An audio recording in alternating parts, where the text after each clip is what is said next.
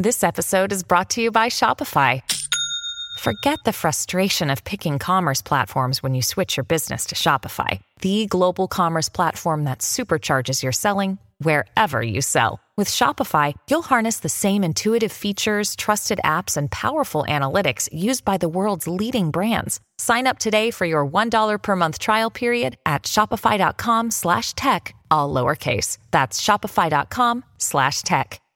We learned this week Elon Musk is set to cut about 3,700 jobs at Twitter, representing about half of the company's staff. The push to slash cost comes a week after the Tesla CEO took control of the social media company, following a completion of his $44 billion purchase of Twitter. Musk immediately fired, of course, Twitter's CEO Parag Agrawal and many others senior executives. Some analysts are saying Musk has overpaid for Twitter by about $20 billion, and that he's now forced to cut between 30 to 50% of the company's employees. In its most recent quarter, Twitter lost $270 million and its revenue slipped as advertising growth slowed. And on Tuesday, Musk tweeted a revamped verification process for Twitter users where anyone can get verified with a blue tick beside their account name as long as they're willing to pay $8 a month. Of course, there's been many other critics who say, look, there's a lot of even more negative stuff on Twitter now than there used to be. Significant criticism of the way he's handled things the first week or so. So I thought it was time to call up our good friend Jesse Miller, who's a social media expert and founder of Mediated Reality, to walk us through in regards to what he's thinking and what he's seeing. Jesse, welcome.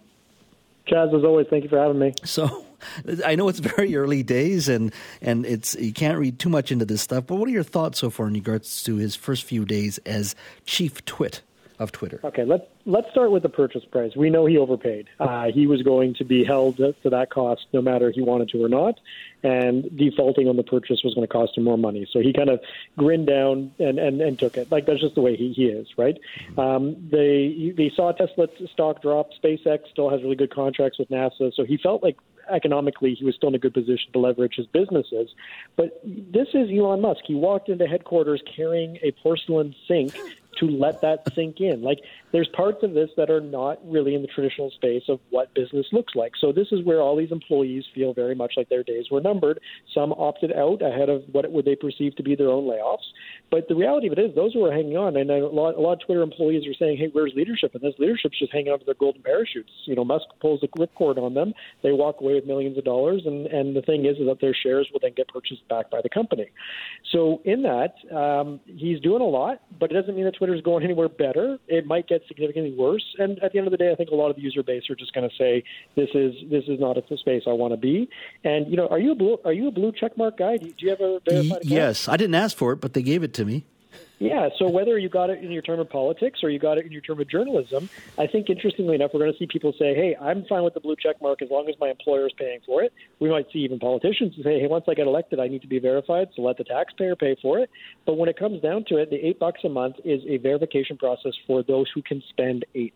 And so what I prefer here is that we see widespread verification using technologies we already have in place, and that Twitter become a better place for public discourse, which is ideally what Musk was kind of aiming for, right? He wanted to see the public square open up. Can he actually fix this? I mean, beyond just Twitter for a second, Facebook has its challenges. Each social media outlet has its challenges. But can he fix Twitter? Because there is, you got the bots, you've got, national governments that have these farms that feed misinformation. You think Russia, you think China, you think many other nations. How does one company fix all of that? It doesn't. That's the hard part here. Twitter actually found its success in being an open platform for anybody in the world to get onto.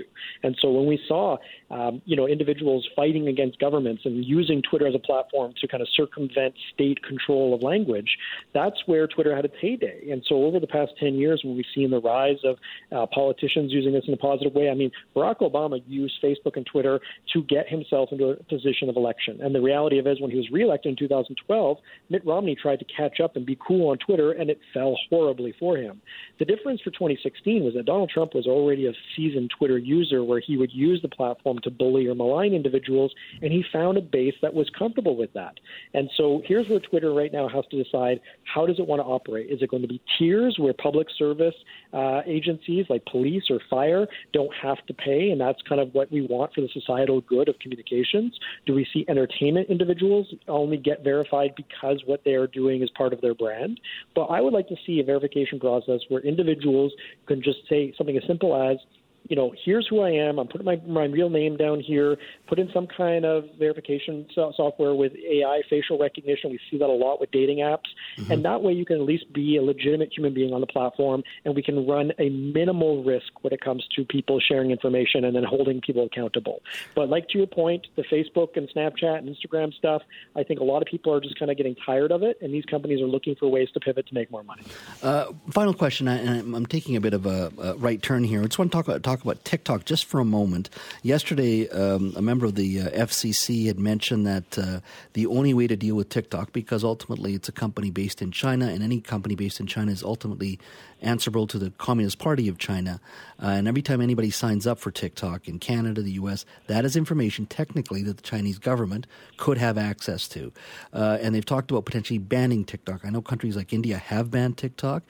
Do you see that coming one day where the U.S. and potentially even Canada says, you know what, this is a national security challenge for us. Our citizens are giving up information, and we're just going to ban it?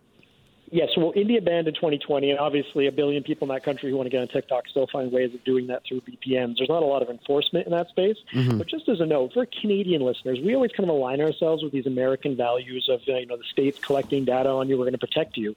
Any Canadian who has a Facebook account or Instagram account, your information is as equally subjected to Homeland Security looking at what you do. So if you go to the United States and you travel through YVR and you declare that you're going down to see family for a week, they have the ability to look at what you actually wrote on Facebook. And if you wrote, hey, go to work with my family down at the family bakery in San Francisco, guess what? Just because you told your family doesn't mean that you're telling the truth to Homeland Security as you enter the country. So anything here with this kind of rhetoric of like protecting information, it's just the United States getting really upset that another country is able to collect data from people and that they're not ahead of the cart when it comes to the cool social media platform. Well, it's a very interesting time, and it's only week one with Elon Musk. I can only imagine what a month is going to be like. Jesse, thank you so much, my friend. Thanks a lot, Jazz, as always.